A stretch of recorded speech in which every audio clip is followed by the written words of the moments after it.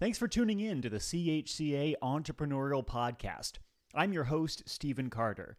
And here at Cincinnati Hills Christian Academy, we have a state-of-the-art entrepreneurship and sustainability program with over 5 student-run businesses, 12 elective courses, and a capstone project to finish our certificate track. We truly are training students in the entrepreneurial mindset. Today we have a fantastic conversation for you, thanks to our guest, Cheryl Ann Skolnicki. Cheryl Ann walks through what it means to have a balanced life and how connecting that concept of balance to the overall feeling of fulfillment is key to truly experiencing success. She covers everything from optimizing your time to getting enough sleep to understanding how to move through your day and how to navigate the cultural demands. And all in all, it's a fantastic conversation no matter your age, no matter your gender, no matter your station in life. This is an episode to truly sink into and get some amazing content.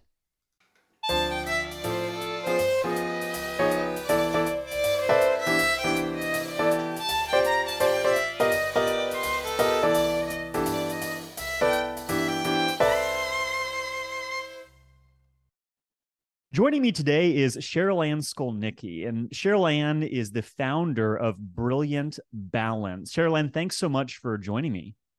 Happy to be here. Thanks for having me. So could you just tell our listeners a little bit about what you do? What's this business of yours, and how does all of that work? Sure. So I run an organization called Brilliant Balance. We are primarily focused on supporting women at the intersection of their ambitions professionally and the demands on their lives as members of a family, which is people, I would say colloquially would call this work-life balance. We have a pretty broad definition of that I'm sure we'll get into today.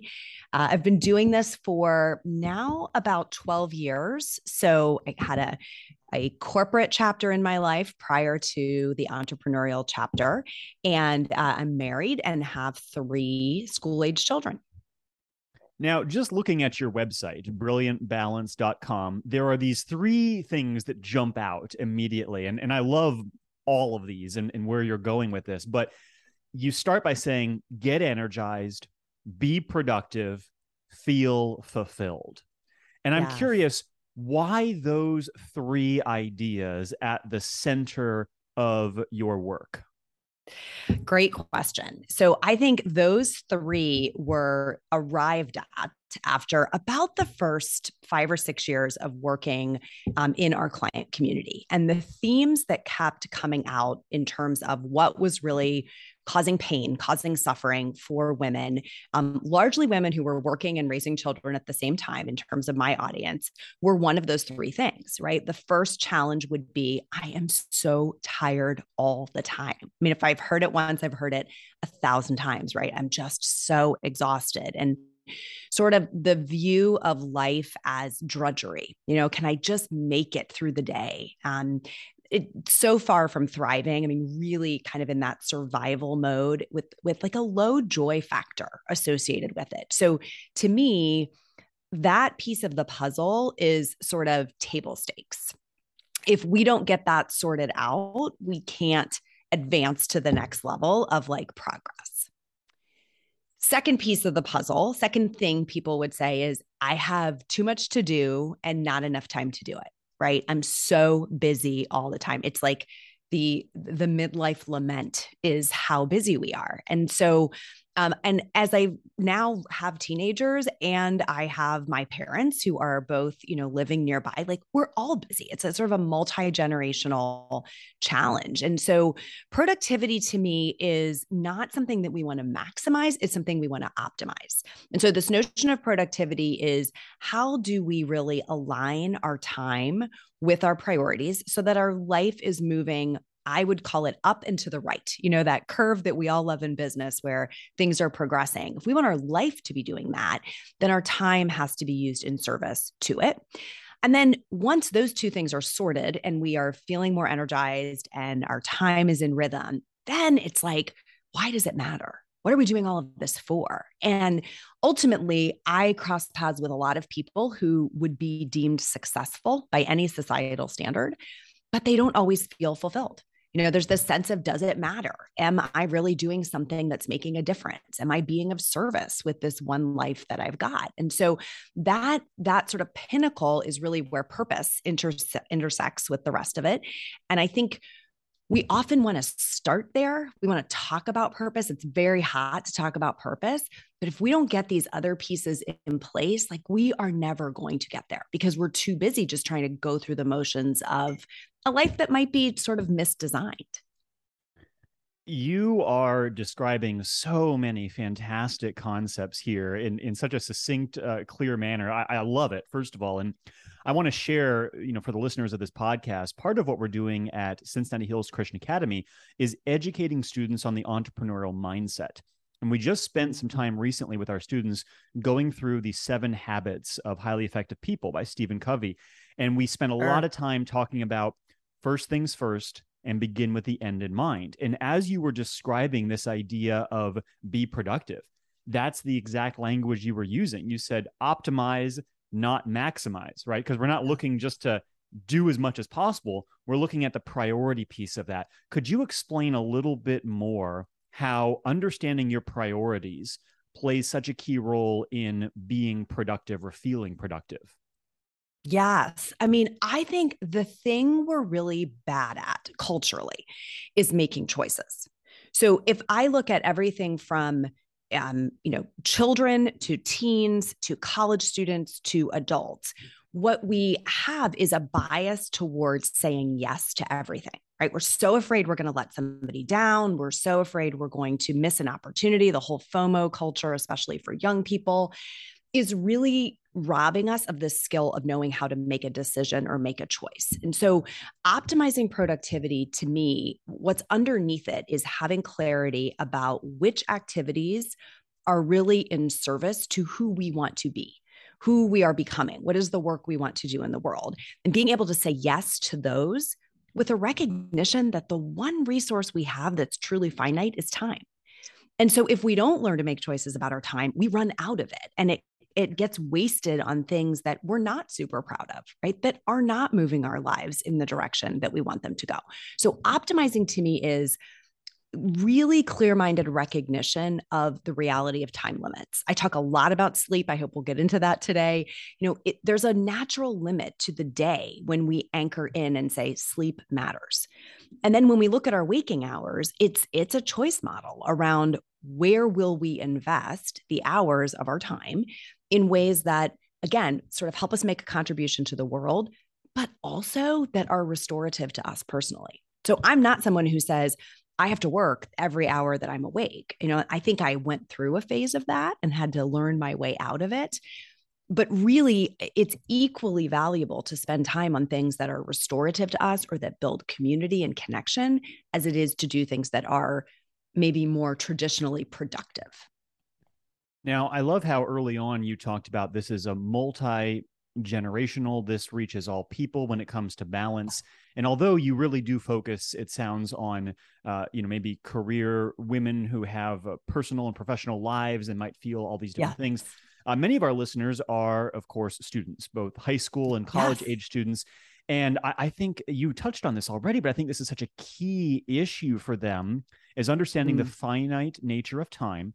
But one question I would throw your way, if you're dealing with an adult professional, often there's this conception that he or she may have an easier time making those decisions and choices and saying no, feeling the permission to do so, versus a student who might feel the pressure of saying, I need to be in this extracurricular, in this activity, in this sport. I have to get these grades.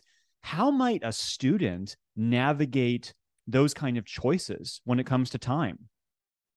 Yes. Well, it's such a good question. And again, I am living this as a parent, and I think it is a bit of a countercultural model that I am trying to work with my own children, because I would say our cultural narrative is do it all, right? Do all the things. And typically, because it will, and I'm using air quotes here, look good to colleges, right? We're so focused on what does a college admissions officer want to see. And there's this fear that if I don't do everything and I don't have this long laundry list of involvements, that I will not be accepted into the college of my choice. So that starts so early with our kids. It starts with youth sports, it moves on to all of the extracurricular activities. And look, they're super exciting, right? All of those opportunities can be really fun until they're not, right? Until that kid is up at 1 a.m. trying to finish the paper because they had practice or rehearsal and all of those things got stacked on top of each other, right? So I think teaching that model of choices earlier as parents, as educators, really helps them curate a collection of activities that are personally fulfilling to them. So my view is there's an exploratory phase, right? There's a period of time when you're a younger child where you should try all the things one at a time, maybe, right? Really being judicious about what does a week look like, but season to season, exploring activities before we narrow in on things where we really want to invest a lot of time.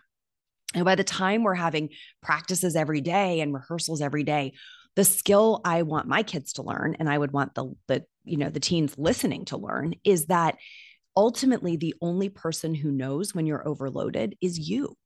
Like, even mom and dad don't always know when you're fully overloaded. Your teachers certainly don't have visibility to everything you're taking on. And one day your boss doesn't know. So that two-way dialogue of being able to really assess, am I getting enough rest? Am I getting enough recovery? Does this feel good, right? Am I enjoying myself? Is there a lightness to my energy while I'm pursuing these activities? Is a barometer to help make choices. When it becomes drudgery, when it becomes I'm dragging myself through this next activity and I don't like it and I'm not getting a lot out of it, that's where we're teaching like the absence of fulfillment, right? The governing model becomes push through, do it anyhow, even though it's unfulfilling. So I would rather see a well-curated, smaller collection of activities that really bring that particular child enjoyment than a long laundry list of things that were just done to check a box. And your use of the phrase exploratory, you were describing kind of the young child, go out and do, find out what is fulfilling to you.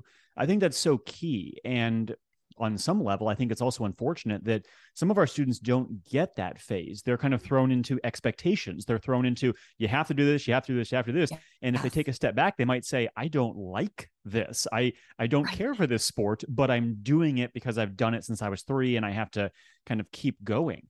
And I think what you're... Or my older sibling did it, or my parent did it. So there's this kind of legacy of, involvement. Exactly. And so I love how you bring in that concept of fulfillment. It's not just be productive. It's, does this add value to my life? Asking that question is really going to help us make some of these decisions. And I think it's so great that you're putting these concepts together and then leading it to this idea of purpose. I think you're absolutely right. A lot of people start with that and they're like, here's my purpose. Here's my purpose. But then they spend all day organizing files and, doing these things that don't really connect to that. So could you explain a little bit more how you make this concept of purpose, how you work with people in creating an understanding of purpose and then linking it to these other ideas? It's a really good question. And I think it's so important for the students who are listening to really hear this idea, because our culture, again, has a narrative of capital P purpose, right? What's the meaning of my life? What am I here to do? And candidly, that is an overwhelming question for most adults. Surely it is an overwhelming question for teenagers. So I like to think about lowercase p purpose, bring the whole concept in to what is the thrust of this season? What am I all about right now? What am I kind of chasing or focusing on in this particular season? And a season is personally defined. So a season may be high school. You could look at all of high school. A season might be this fall. What am I really focusing on this fall? A season might be, as a parent, as I think about this, it might be the years that my kids are at home might be a season, right? Or the years that my children are in a particular set of grades. So that notion of purpose is helpful because it allows us to not get overwhelmed by making the one and only right choice that we can never change. right? Think about how often it's paralyzing to say, what if I don't know? I have a daughter who's a senior and getting ready to, or is applying to colleges. And that concept of I'm supposed to know what I'm going to do with my whole life so that I can pick the right major and apply to the right school is paralyzing to that whole, her whole peer group. What I can see from this vantage point is I had no idea, right? The work I'm doing right now, which I love and I would say is very aligned with my purpose, didn't even exist when I was going to college, right? I didn't have email in college. I didn't have Zoom calls, right? When I was making these choices. So I couldn't even have done this work from the vantage point of being a senior in high school looking forward. So lowercase p purpose gives us a chance to say, what am I really about right now? Right? Maybe I'm really about music. Maybe I'm really about being of service to a particular community. Maybe I'm really about my church. Maybe I'm really about a younger sibling. That creates a focal point for what we say yes and what we say no to. Right. So it's like the divining rod. It's a bit of a decision framework on where our time is going to go. Otherwise, everything is equally viable. And we can't really make good choices about yes to this and no to that. Right. I want to talk a little bit here about yes and no, because I think we have this addiction to saying yes to everything. And what often gets missed in that is that every single thing we do say yes to is like by definition a no to something else. So if you think about it, if time is finite and I say, yes, I will go to that football game this Friday, right? I'm saying no to spending that Friday evening, watching a movie or hanging out with my family. If I say yes to the sleepover, right? What am I saying no to on the other side? That carries through in our entire lives. Every time we say yes, there's an associated no, and the no is often silent. We're not even thinking about what we're saying no to when we say yes. So these choices get made by default instead of with intention. And what I'm suggesting when we talk about linking it to purpose is it gives us a model to make those yes and no choices with intention. For the listeners, I just want to highlight that this is so intensely important. And you're absolutely right that our culture is a yes culture. Say yes, say yes, say yes. We don't think about the fact that that's actually saying no. Yeah, you're saying yes, but look at all the things you're saying no to. And, these might even be things that are more connected to your fulfillment or your purpose. So often people say, oh, my family's the most important. My family's the most important. Well, they spend so little time with their family because they're saying yes to everything else. And I think this is such a key concept you brought up, and I absolutely love it. Awesome. One of the things that you mentioned earlier, and I do want to come back to this because I think it's so important, especially with balance, is this idea of sleep. And I've had this conversation with students over the years. You need more sleep. You need more sleep. And there's almost this badge of honor with how little sleep you can get. I remember this James Franco interview that a bunch of students had watched. And I mean, he looked like he was about to fall asleep in the interview. And he said that to him, sleep is a sign of defeat. Like when he finally goes to sleep, it's like, I'm giving up and I want to wake back up to do my work. And I remember watching that thinking, no, you need your sleep. So could you tell us how you work in that concept with this idea of balance? Yes. Well, I think it's really interesting. I think my mom was ahead of her time. My mom really drilled into me when I was growing up that sleep was important. And the way she really framed it was, I don't want you to stay up all night studying, right? I was a very good student. I cared a lot about school and, had a little bit of that workaholic tendency even early on. And I think she saw that and that just became a rule for me, right? And she said, sleep helps you lock concepts you've learned into your long-term memory. So she essentially gave me a why for sleep. And by the way, she's right about this. The science checks out that when you are trying to memorize or learn a concept and you're studying, let's say until late at night, if you continue to study all the way through the night or only get that couple of hours of sleep, your brain never moves that material into long-term memory. So by saying that to me, she connected it to something I cared about, which was my grades. And I was like, all right, it's worth trying. And I will tell you, I went through all of college, all of grad school, never pulled an all-nighter because this was so front and center in my mind. However, I really wanted to be very productive. So I had this natural bias for wanting, I was like, I'll sleep when I'm dead. I have too much to do. I'm, super multi-passionate about life. And so early in my career, especially, I robbed myself of sleep, right? I would stay up late, get up early, work out, kind of repeat the whole cycle. And what I didn't realize was that I was lowering the quality of my energy during my waking hours. Like, you don't know until you know, right? A fish doesn't know it's in water because it's just always in water. So if you've never had enough sleep, you don't really know that you're running on fumes, and you don't really clock all of the impacts that it has physically, right? As well as emotionally, and sort of that mental acuity, that crispness that we need to think well. So now, super passionate about sleep. I regularly get 8 hours. And again, as a person at midlife with 3 children and a company that I run, that's pretty unusual. And those 8 hours, I wake up like ready to go, right? It fuels me to have, I don't have mental fog. I'm able to think clearly. My processing speed is pretty fast. I have a positive affect and energy. And like, that vibe is what we want to bring into our day. So, again, whether you're in high school, whether you're in college, whether you're an adult, we all want to have a quality of energy throughout our day that we can sustain. Okay. And the arc that I teach to my clients is, when we just agree that sleep is non-negotiable, let's say 8 hours, now we're optimizing a 16-hour day. So optimize it, right? Just acknowledge that instead of an 18-hour day or a 20-hour day, I'm going to make better choices because I'm acknowledging that really optimizing those 16 is better than sub-optimizing 18 or 20, if that makes sense. It does, absolutely. And it sounds like it connects a lot to what you were saying about yes and no, because when you're saying yes to getting this amount of sleep, that requires that you say no to other things like the all-nighters, like some of the sleepovers, which is hard to do.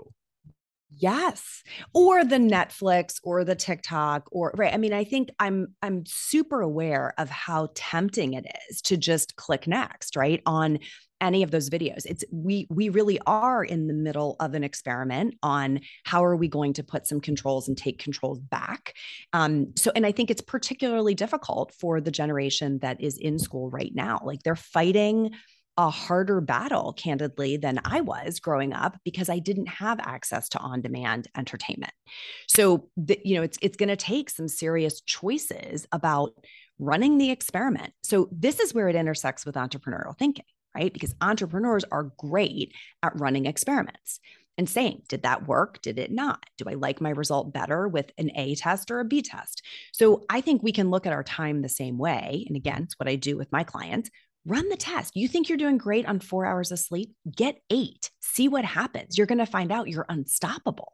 So then that becomes easier to repeat because we have both the cause and the effect. We're not just wondering or hypothesizing about how would I feel if I got 8 hours. We know. And it's so good that I think it gives us an incentive to continue to do that. Absolutely. I mean, I just have to say that this content is so great.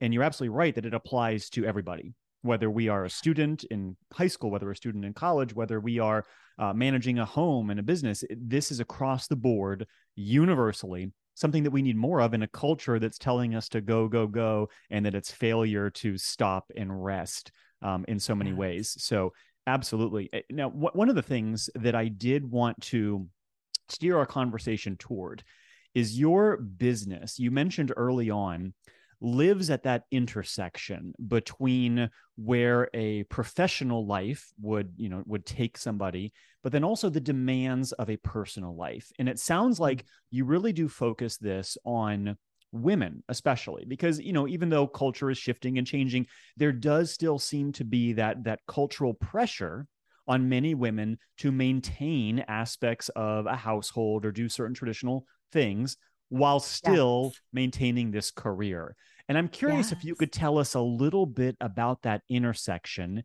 maybe how you work with clients on that, and then just maybe how you would advise the next generation to avoid some of those missteps. Yes.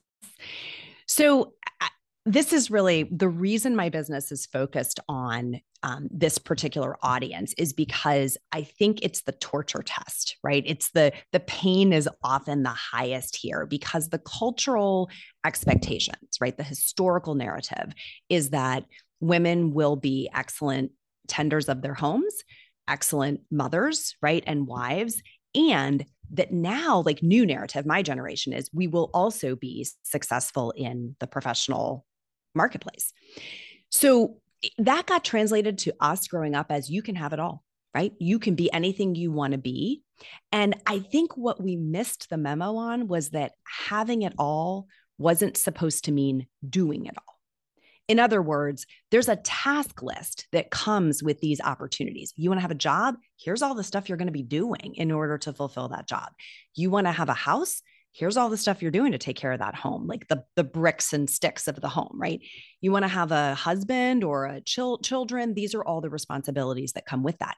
And that sort of workload, if you add it all up, never was really designed to go to like one person. We were coming out of a model where it was split, right? Dad went to work and mom stayed home, and the things kind of ran because we each had one job. Now we're all trying to share both of them, right? My husband works full time, I work full time, and we have a household and 3 children that we're splitting those responsibilities in. But in order to do that, we didn't get like the playbook. There was no guidebook saying, here's how you do it. We looked at what our parents did. In some cases, we're like, I liked that. In other cases, we're like, definitely not going to repeat that, part of the model. My kids will do the same, right? They'll evolve. But we're all, I think, as a generation of adults right now, trying to figure this out. And so my counsel to the women I coach, as well as to students, is that we get to decide how we're going to do these various roles that we take on. There really isn't a rule for what it is to be a good dad, a good mom, a good, vice president of a company, a good entrepreneur. But we can assume that there are those unwritten rules of how to do these jobs govern the guilt that comes if we try to do it a little bit differently. And I'll give you an example. My mom never had a housekeeper, right? Growing up, it's like she cleaned her own house and she had a lot of pride in that. She grew up on a farm. She was, one of several children. She had one child, me, and she did a lot of things on her own. So my narrative was, well, if you can do it yourself, you should, right? If you can save the money and do that yourself, then that's what you should do.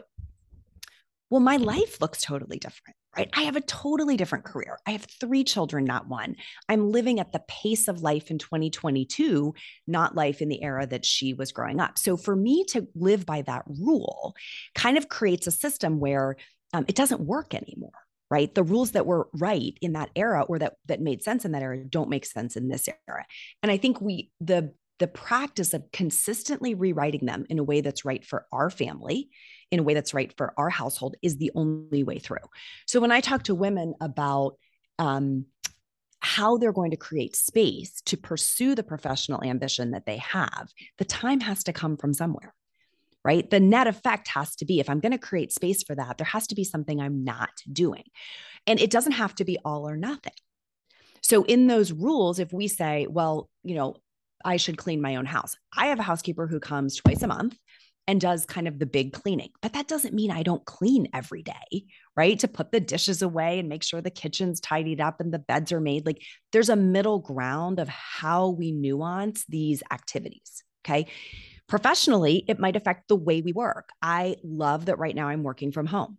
So that gives me flexibility in the way I structure my workday so that I can drive my kids to school or pick them up or take them to a practice. And I can still have the fluidity to move in and out of my workday. So in other words, the answer is often in the nuance. It's not the broad brushstrokes of should I work or not? Should I get married or not? Should I have a family or not? It's more, how am I going to execute the pieces I've chosen in a way that honors my own limits? I think that's fantastic because it goes back to what you've been saying all along. There's this great concept of the yes and the no, right? Choices. You have to make those choices. And if you adhere yourself to a model that is not fair to you or to your family, you're out of balance. And that creates the whole problem that you are ultimately trying to work with people on. So I think it's wonderful how you've brought that whole narrative together. And honestly, there's only three ways to make these choices and get time back. I mean, I've looked at this every way to Sunday. So seriously, three ways. They spell out SOS, so it's pretty easy to remember. You can stop doing it altogether. You can offload it to someone else, like delegate it or outsource it, or you can simplify the way you do it. That's it. One of those three ways is going to get you time back in your day. So if you look at stop, like I don't watch TV. That's something that is very, very rare for me to do. I just decided it doesn't really fit into my life. So occasionally I'll sit down and watch something, but I don't have a regular habit of like watching shows. Okay. And my team loves to make fun of me about this all the time, right? I never know what's going on. Offloading is like, someone else can do it. I have a team as an entrepreneur. I don't try to do everything on my own. And at home, I'm willing to use outsourcing or ask my kids, ask my husband, ask my parents to participate in the activities that need to be done. And then simplify is magical. I mean, there are so many ways to do things more efficiently using batch processing, using the technology that's available to us, such that tasks that might take someone else an hour might take me 15 minutes. And the more of those that you add up, you're kind of scraping time back that can be repurposed. So that SOS is all about choices. It's all about figuring out, where am I going to actually invest my time to the best of my ability? Where am I not going to do it at all? Where am I going to let someone else do it? And where might I just have to do like not my very best work, but it's good enough. It's good enough to get this particular task done or get this meal on the table or whatever it is, right? And you know what gets in our way? Those unwritten rules. Like that, there's kind of a duh factor. Like, okay, I get it. Stop, offload, simplify. I could figure that out, but then there's the emotion, right? Where the emotional implications of, well, who would I be if I delegated that to someone else? What if they don't like me, right? What if they think that I can't handle my job? What would I be if I just didn't say yes to that invitation? Maybe they would be mad that I didn't go. And so that's where for me and my job, the hard work of coaching begins, which is once you've kind of examined the available choices, how do you get the courage to make them? And that's the game changer. And I imagine, I would like to hear your thoughts on this. Do you find that particularly is more difficult for women than men in our society? And if so, why is that? How does that work? Stereotypically, yes, right? There's an exception to every rule. I think feminine energy is aligned with this. So if you think about masculine and feminine energy, right? Stereotypically, men are going to exhibit masculine energy. They're better at making choices. They're better at tolerating a no. Women stereotypically are the people pleasers and the caretakers. And so they want to make everyone around them happy, to nurture them, to handle things for them. And that's I would say partially hardwired and partially culturally reinforced. And so we're breaking some social norms to say no to something as a woman, right? And that just is the reality of it. So I think it's baby steps. If it's harder for an individual, whether they're male or female, because they really care about people pleasing and keeping everyone else happy, the subjugation of their own needs, then this is going to be a little harder. And so that's where, I think coaching support or mentorship can help with really understanding what's on the other side of that courageous decision. Because back to every yes carries a no, right? If I'm saying yes to everything everybody else asks of me, because I'm so afraid that they're not going to like me or I'm going to let them down, I have to acknowledge what I'm saying no to. I have to acknowledge what's on the other side of that so that I can summon the courage to make a different choice and then get the benefit.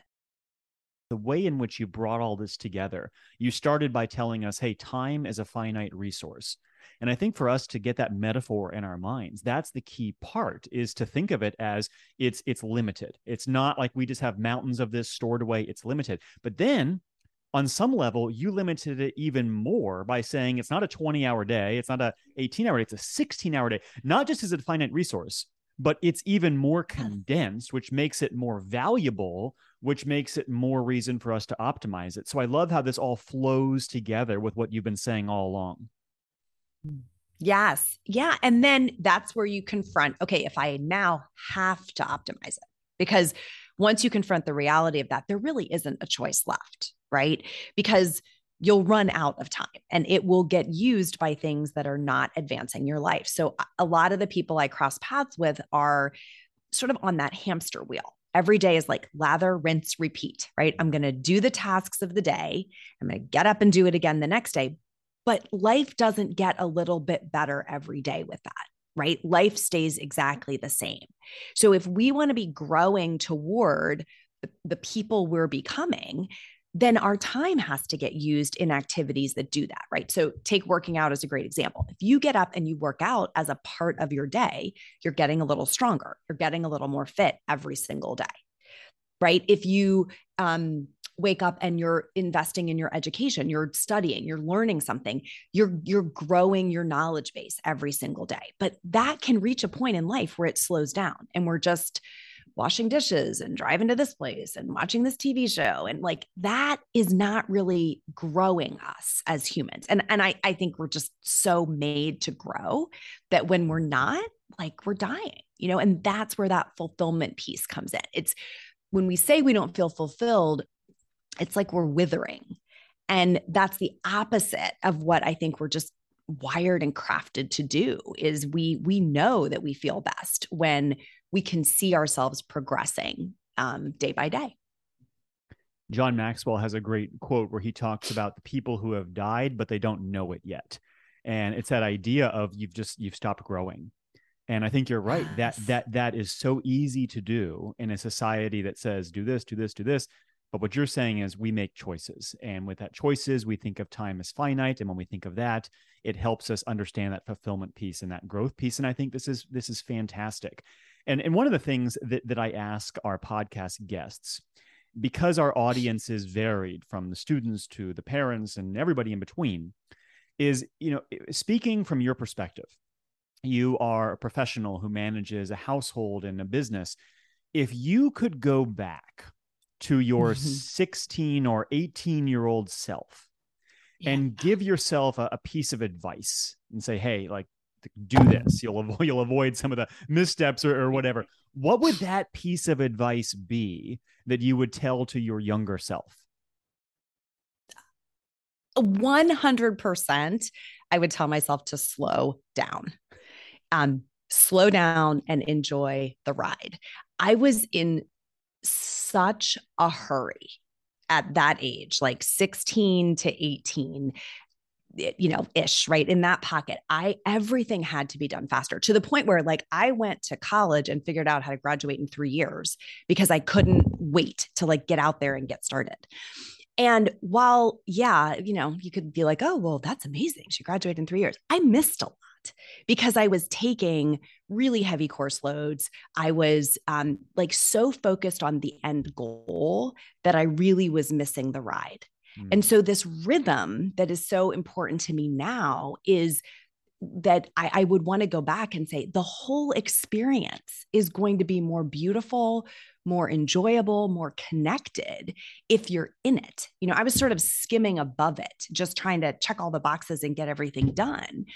And that can really become joyless. So sinking into the experience and sort of soaking the marrow out of them, that's why this work I do today is so important to me, because I definitely didn't get that memo. And by the way, it wasn't for lack of people trying to tell me. Like, I have great parents who tried to tell me that. I just was really like a wind-up toy that wanted to go really, really fast. And that's my nature. So I have to bridle that with intention to really, again, appreciate the experiences of life that are sort of unfolding instead of rushing through them. Cheryl Ann, this has been informative, inspirational, and just altogether fantastic. So I'm going to thank you for your time. And before we let you go, where can people go to find out more about you and what you do? Sure. The easiest place is our website. It's brilliant-balance.com. And that's kind of the jumping off point for everything, the podcast, our resources, you name it. Fantastic. Well, thanks again for joining us, and really appreciate the content. Thanks for having me. That was Cheryl Ann Skolnicki from brilliantbalance.com. And I love what she said about don't focus so much on the end goal that you miss the ride.